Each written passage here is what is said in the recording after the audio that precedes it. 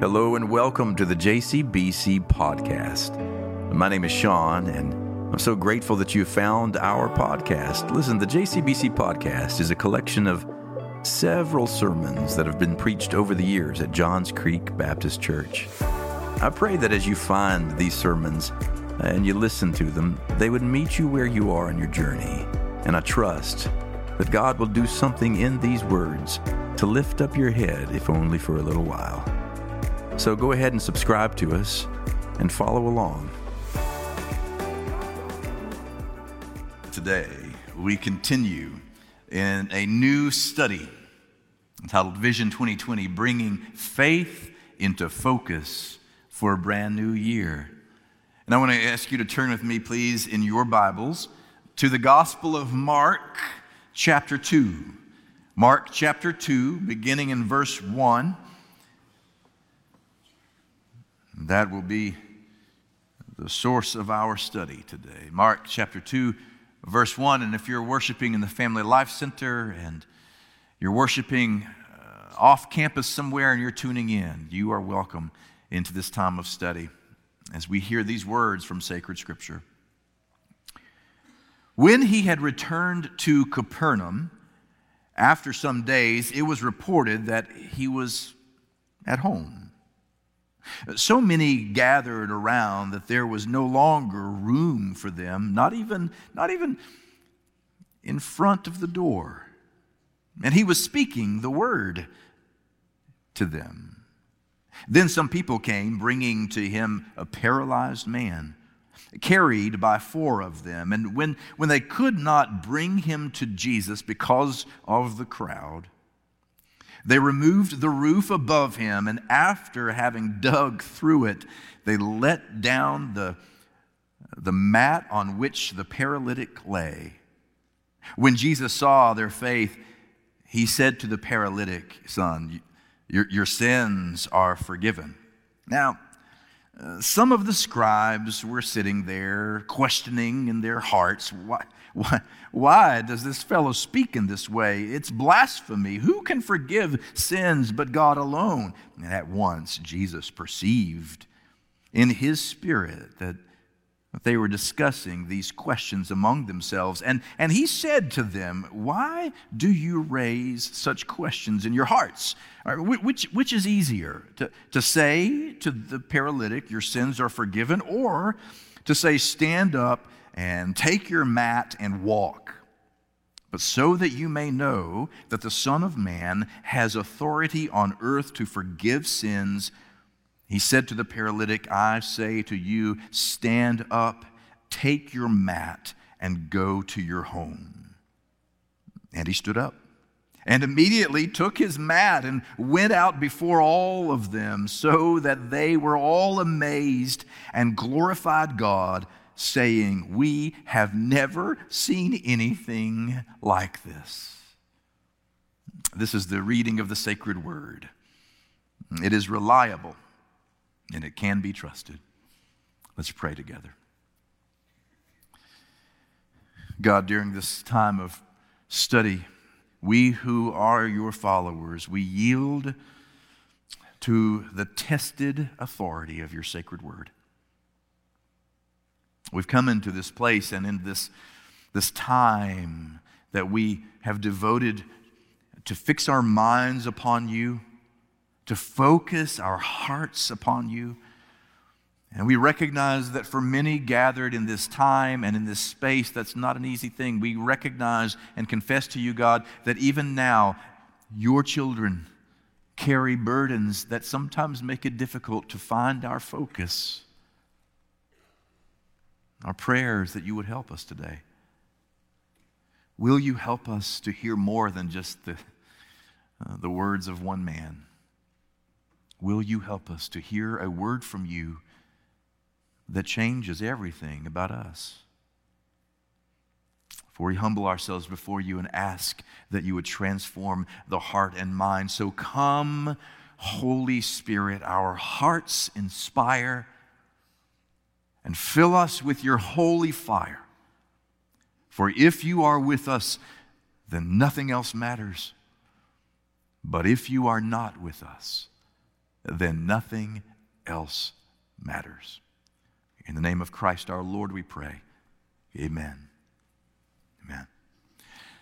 So I am grateful to be in a second part of this ongoing series together.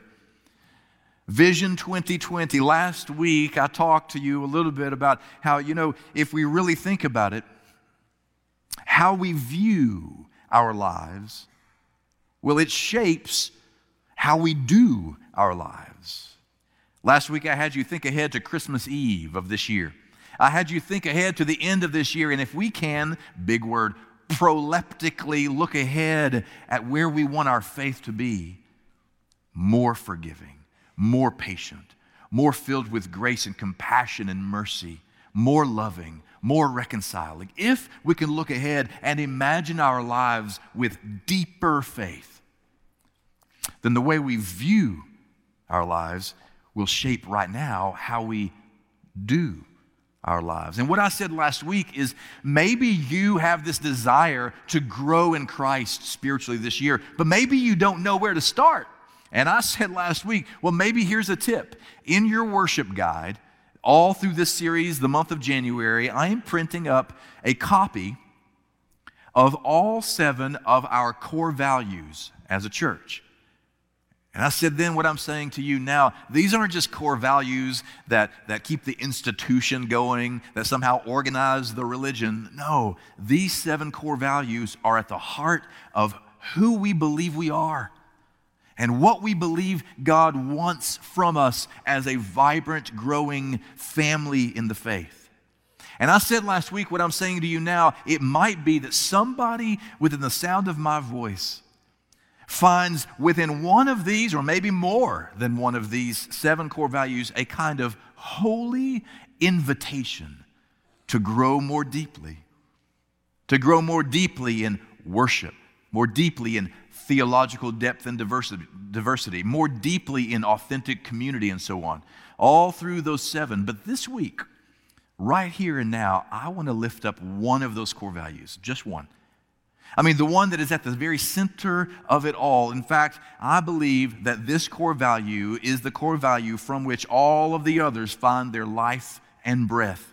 It's core value number 4. And I want to suggest that this core value of we value the gospel of Jesus Christ and the growth of His church, I believe this can be, for somebody here, a holy invitation to grow like you have never grown before this year in 2020. Now, this is what it sounds like when we hear it out loud. Believing deeply that the message of Jesus Christ is the hope of the world, and further believing that the church universal is the visible presence of the risen Christ in any age, we value the gospel of Jesus Christ and the deliberate growth of His church so that this sure and certain hope may endure from generation to generation unto the end of the age. Now, you read this, and you see it's down on number 4 on our list of 7. And you're like, well, Sean, if it's all that important, why isn't it number 1? Well, why did it rank only 4th? And I want you to think of it differently. Out of a list of 7, 4 is in the middle, at the heart. In the 10 Commandments, for example, in the Old Testament, in the book of Exodus, there are 10 commandments. You know, because you studied the anatomy of the 10 Commandments with me, that the first 3 are about how to love God properly. The last 6 are about how to love people properly. But the one right there at the heart, commandment number 4, to remember the Sabbath, to keep it holy, to worship, is where loving God and loving people happen. In the context of worship, number 4 is the linchpin that holds together the love of God and the love of people. That's what we do every Sunday. It's at the heart of it. Without that one, all of the others are near impossible. At the end of Matthew 25, you know that part where Jesus says, hey, at the end of the day, there's coming this judgment, and the master will come, and all the nations will be put before him. And so the ones on his left, he will say, hey, look, I was hungry, and you didn't give me food. I was thirsty, and you didn't give me drink. I was a stranger, and you didn't welcome me. I was sick and in prison, and you didn't attend me or care for me. So I never really knew you. So away from me. And to the ones on his right, he will say, to you, I was hungry and you gave me food, thirsty, you gave me drink. I was a stranger and you welcomed me, and I was sick and in prison and you cared for me. Remember that? At the heart of those 5 commands, to give food to the hungry, drink to the thirsty, welcome of the stranger, care for the sick and the imprisoned. In the middle, number 3, right at the heart, is the welcome of the stranger. Because if we don't know how to open with compassion our hearts to the stranger among us, well, then all of the other commands fall apart. And in the same way, of these 7 core values that give us identity as a church, the heart of it all is the gospel of Jesus Christ and the growth of his church. And I want to suggest that there may be somewhere in there, embedded, tucked away, a holy invitation to somebody here to grow like you never have before.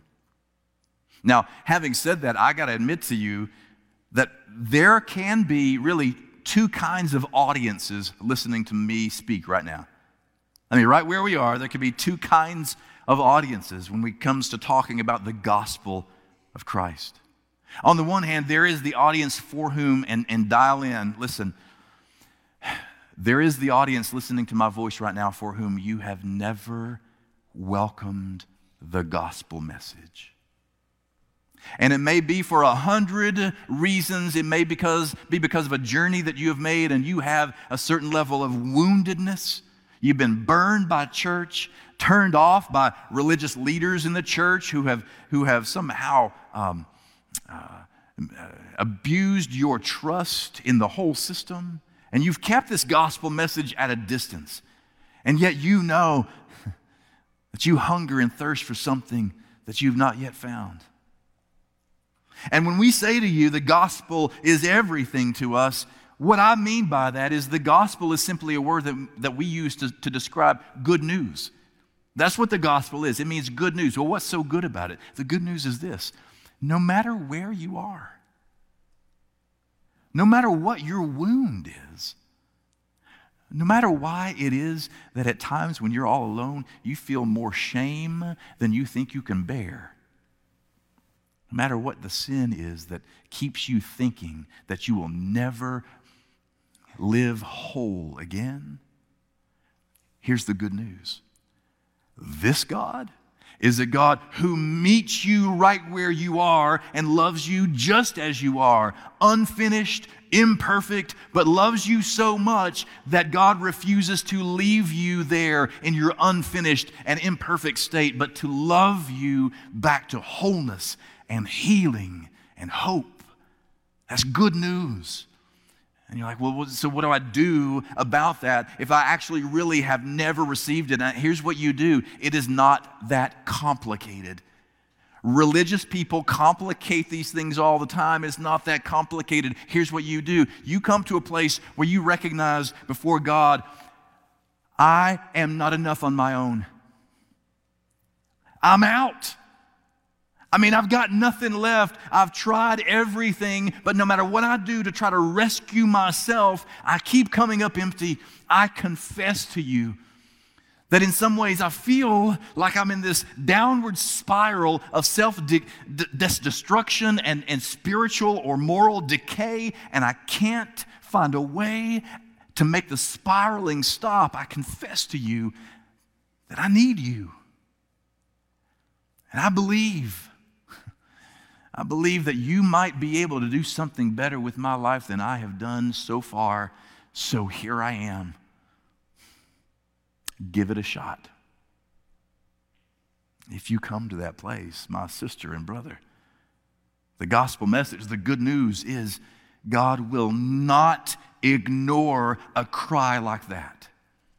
The whole reason that we are here is because we are filled with witnesses among us who recognize at some point or another, you and I came to a place where we recognize we are not enough on our own. We need a rescuer, and Jesus Christ, because of the crucifixion on the cross, was this cosmic demonstration that God is willing to go as far as it takes to meet us in our suffering. But the resurrection of Christ is a cosmic demonstration that no level of suffering or sin or hurt or pain or woundedness has the final word. But that in the resurrection of Christ, we are all redeemed.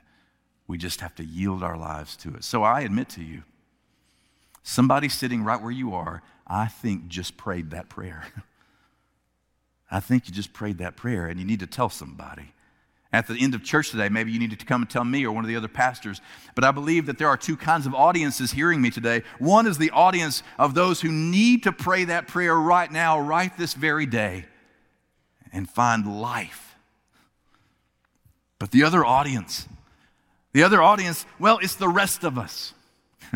And the rest of us, we are they who have been following Christ for a while. We recognize the immense value of this grace that has been poured over our lives, and we have been rescued, and we know it. We've been walking with Him for a while. But our message today is, you've been rescued in order to rescue. You and I who have been rescued from our own self-destruction, from our own sin, we have been rescued so that we join God in God's great redemption plan of bringing the rest of a hurting world into hope and into healing and into wholeness. A few months ago, I said to you, it's almost like if you had the cure to cancer.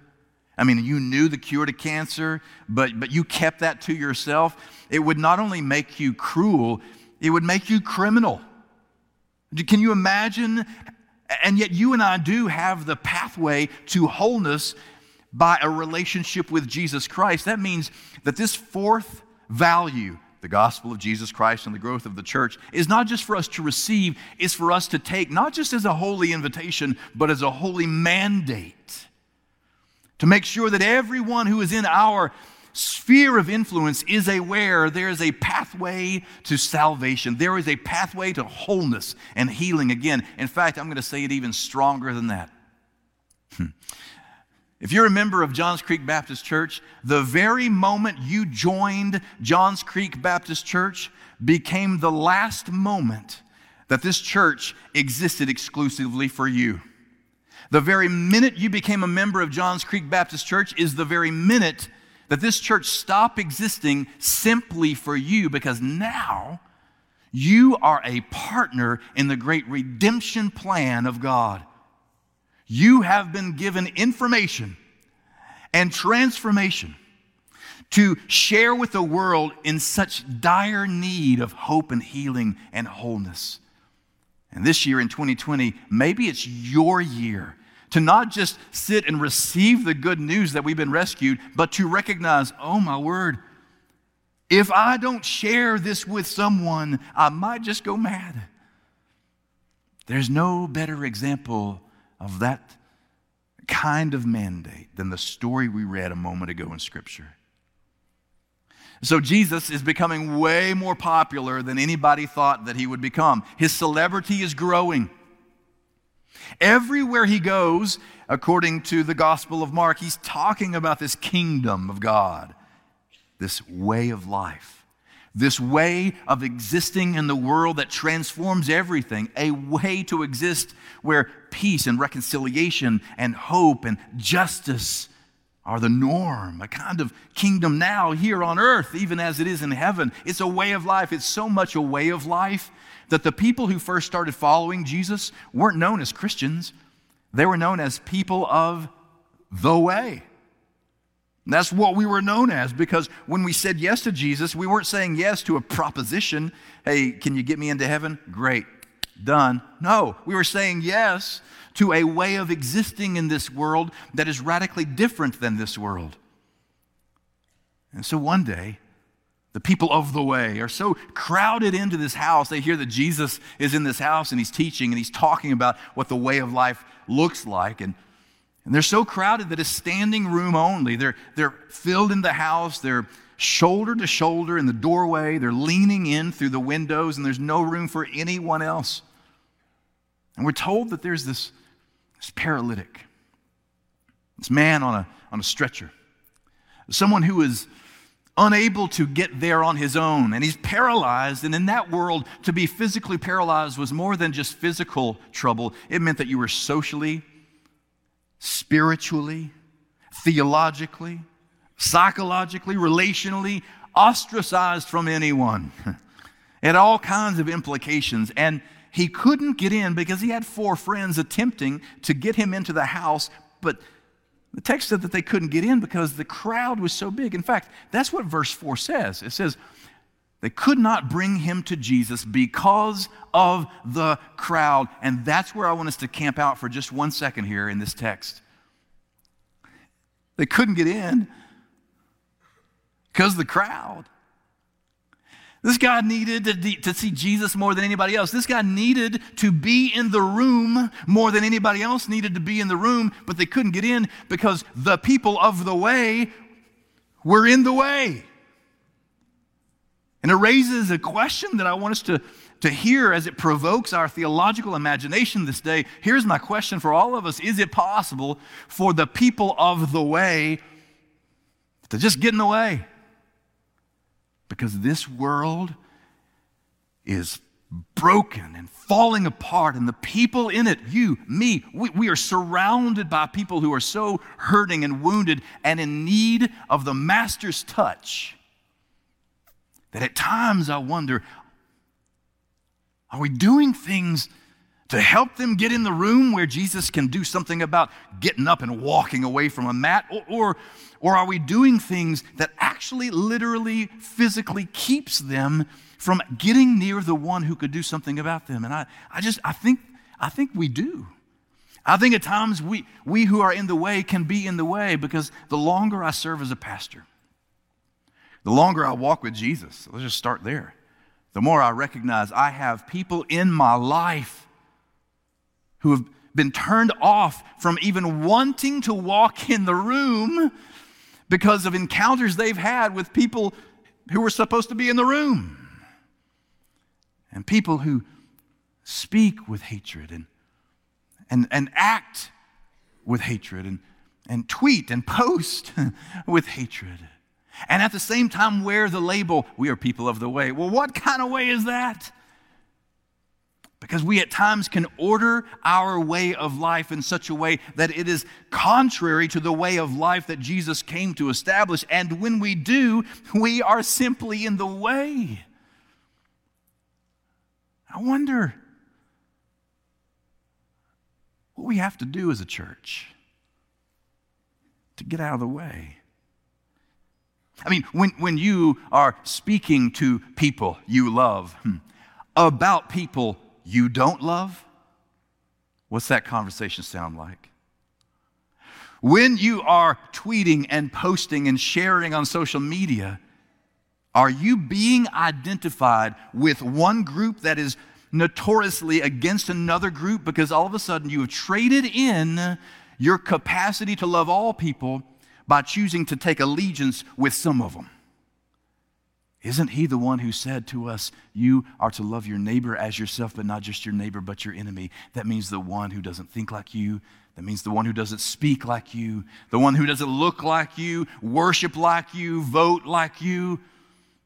Is it possible that there are things that we do that the church of Jesus Christ, is there something that we do that in many ways contributes to the splitting of our unity rather than the peacemaking of a broken nation and a broken world? Because if there is, gosh, we're just in the way. Well, Sean, but hang on. Aren't we supposed to stand up for things that are right? I mean, aren't we supposed to defend the faith? Aren't we supposed to defend God, stand up for God, defend God? And my answer to you is no. Defend God. Who do we think we are? Do you know how you defend God? You defend God like you defend a raging lion. You get out of the way. God is not in need of defense. God is in need of 1 or 2 or 3 or 4 billion of us who acts like the 4 friends and says, maybe there's a way to get to him from above. This question that burns and haunts me, I hope burns and haunts you. Can I ask this question in worship? Is there anything about my way of life that is actually getting in the way of life for someone who needs to see Jesus? I want you to think about that as we worship here for a moment. Because if there is anything that is getting in the way of life, in your way of life, then it needs to be removed today if we are to be serious about the gospel of Jesus Christ and the spreading of good news to those who hurt. The other part of this passage that absolutely fascinates me is how these 4 friends behaved. They recognize they can't get in the front door. They can't squeeze in the side window. But maybe there was one of the 4 who was a contractor or a building manager, or maybe one of them was in construction, because one of the 4 knew that around the back of the houses in that region in that day, there was a staircase that wound up to the top of the roof. And they knew that on top of the roof there were these tiles. And they knew that if you remove these tiles one at a time, then the ceiling joists were about 3.5 feet wide. Well, gosh, that's wide enough to put a mat with a paralytic. If we can just find some rope, we can lower him. And I almost imagine a comedic scene here as Jesus is teaching below in the way of life, and clay and dirt and mud starts to hit him on the head, and he realizes something's going on. And they lower him into the presence of Jesus, and Jesus, we read these words. We hear, when Jesus saw their faith, he said to the paralytic, "Son, your sins are forgiven." And then, of course, there's some religious leaders there. Sometimes you can be too religious for your own good. Sometimes you be so heavenly minded, you're no earthly good. You've heard that. And these guys are like, come on, you can't do that. Who is he to forgive sin? That's not in the Bible. That's not how and yet Jesus said, are you serious? Seriously? Okay, so which is going to be easier? Is it going to be easier to say his sins are forgiven, or get up and walk away with your mat? And so he chooses to heal him. And he gets up and walks away with his mat. And everybody's amazed. But what amazes me about that phrase is the phrase itself. Read it again. When Jesus saw their faith, he said to the paralytic, your sins are forgiven. When he saw their faith, not the paralytic, when he saw the faith of the 4 friends, he said to the paralytic, you're one lucky guy. Because their faith overcame all kinds of obstacles that were in the way, because they saw you and they knew me, and they believed if they can get you in the company of me, well, then you're walking out of this crowd. And it raises a question for me today as I think about you and me. My question is, who is your one? They knew that there was one among them who could not walk on their own. They knew, the 4 friends, the ones who had great faith, they knew there was one who couldn't get there unless they got them there. So my question is, who is your one? Because I promise you, God has put somebody in your life who is paralyzed by 1,000 different issues.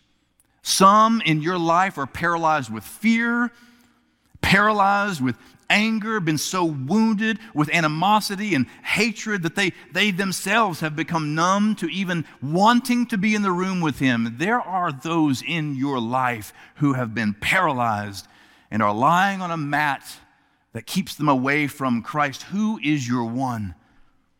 The reason I'm asking you is because I'm laying down a challenge to every one of you, my beloved people.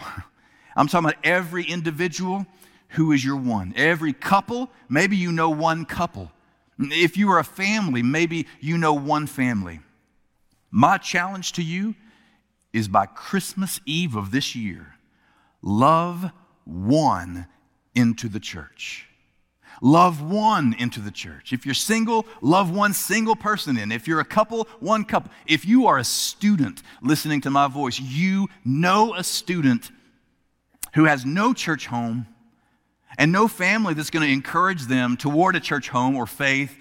Who is your one? We have children in worship here. We have third and fourth and fifth graders. Children, if you are in third, fourth, and fifth grade, if you're in this room, can I see you? Can you raise your hand if you're in third grade or fourth grade? Anybody else? Okay. And in the Family Life Center, I'm sure there are some too. Here's my charge to our children. You guys know somebody at school, I promise you, who needs Jesus. And you have somebody in your school who needs your love. And with God's help, you can love one person into this church by Christmas Eve, so that by the time you're standing there holding the candles and it's dripping on the carpet and, you're wanting to blow it out, but it's not time, maybe he or she is standing with you. Okay, you're like, Sean, okay, but hang on, how's that the gospel? Are you talking about bringing them to Jesus, or are you talking about bringing them to the church? And my answer is yes. Because is this church not the body of the living Christ? Is this church not filled with aliveness and hope? When you and I gather in here to sing music, are our spirits not lifted up from the miry clay? When we hear sermons of challenge, are we not awakened in some way to attempt to do this one more week at a time? If that is true, then the body of Christ is risen indeed and living among us. That means that when you love someone into the church, you know what you're doing? You are picking up a mat and you are walking I don't know how many miles just to get them in the room where the body of Christ is. And if you get them in the room where the body of Christ is, He'll get to them. He'll get to them. So my prayer, beloved, for you this week is that you would recognize that you are responsible for the gospel of Christ. May this week you and I both be aware of the gravity of that calling, but may we also be liberated by realizing that all it takes is getting out of the way and lifting up a mat. And may this week you recognize what it's going to take to pick up that mat of someone who needs your love. And may you find the courage to walk up the staircase to get them to the top of the roof. And may you, perfectly equipped by the God who made you, know what it will take to take the shingles off the top of the roof. And may you find the courage and the boldness to dig through the mud and the clay and find a piece of rope to lay them down at the feet of Jesus. And then in God's perfect timing, God will call your faith a healing agent in the world. For they may walk again in faith because of something you said. And something you did to simply love them, to go to their kids' ball games, to watch their kids in their theater productions, to when they are sick, take them soup or invite them to your own table to break bread, and not just to talk about the game, but to listen to them, to see where it is in them that they are hurt and see where it is in them where they hope, to find what it is that makes them come alive. And in God's good timing, you love them here, and He makes them walk. Let's pray together. God, this is indeed our prayer. We recognize that you are constantly calling us to a way of life that is redemptive and whole, and a way of life that exemplifies the healing and the hope, the wholeness that you offer. And we confess to you that at times we're just in the way. At times we trip over our own feet. And at times we forget who we are. But not today. Not today. We pray that you would give us the courage this day to bring those who you love into the church. To love them in such a way that is unfettered, uncompromising, a kind of love that sees them where they are, not where they should be. And we pray that as we perform acts of compassion and mercy and love around their lives. We trust you to do all the rest. We pray these things in the name of Jesus Christ, the one who makes paralyzed people walk again. In his name we pray, amen and amen.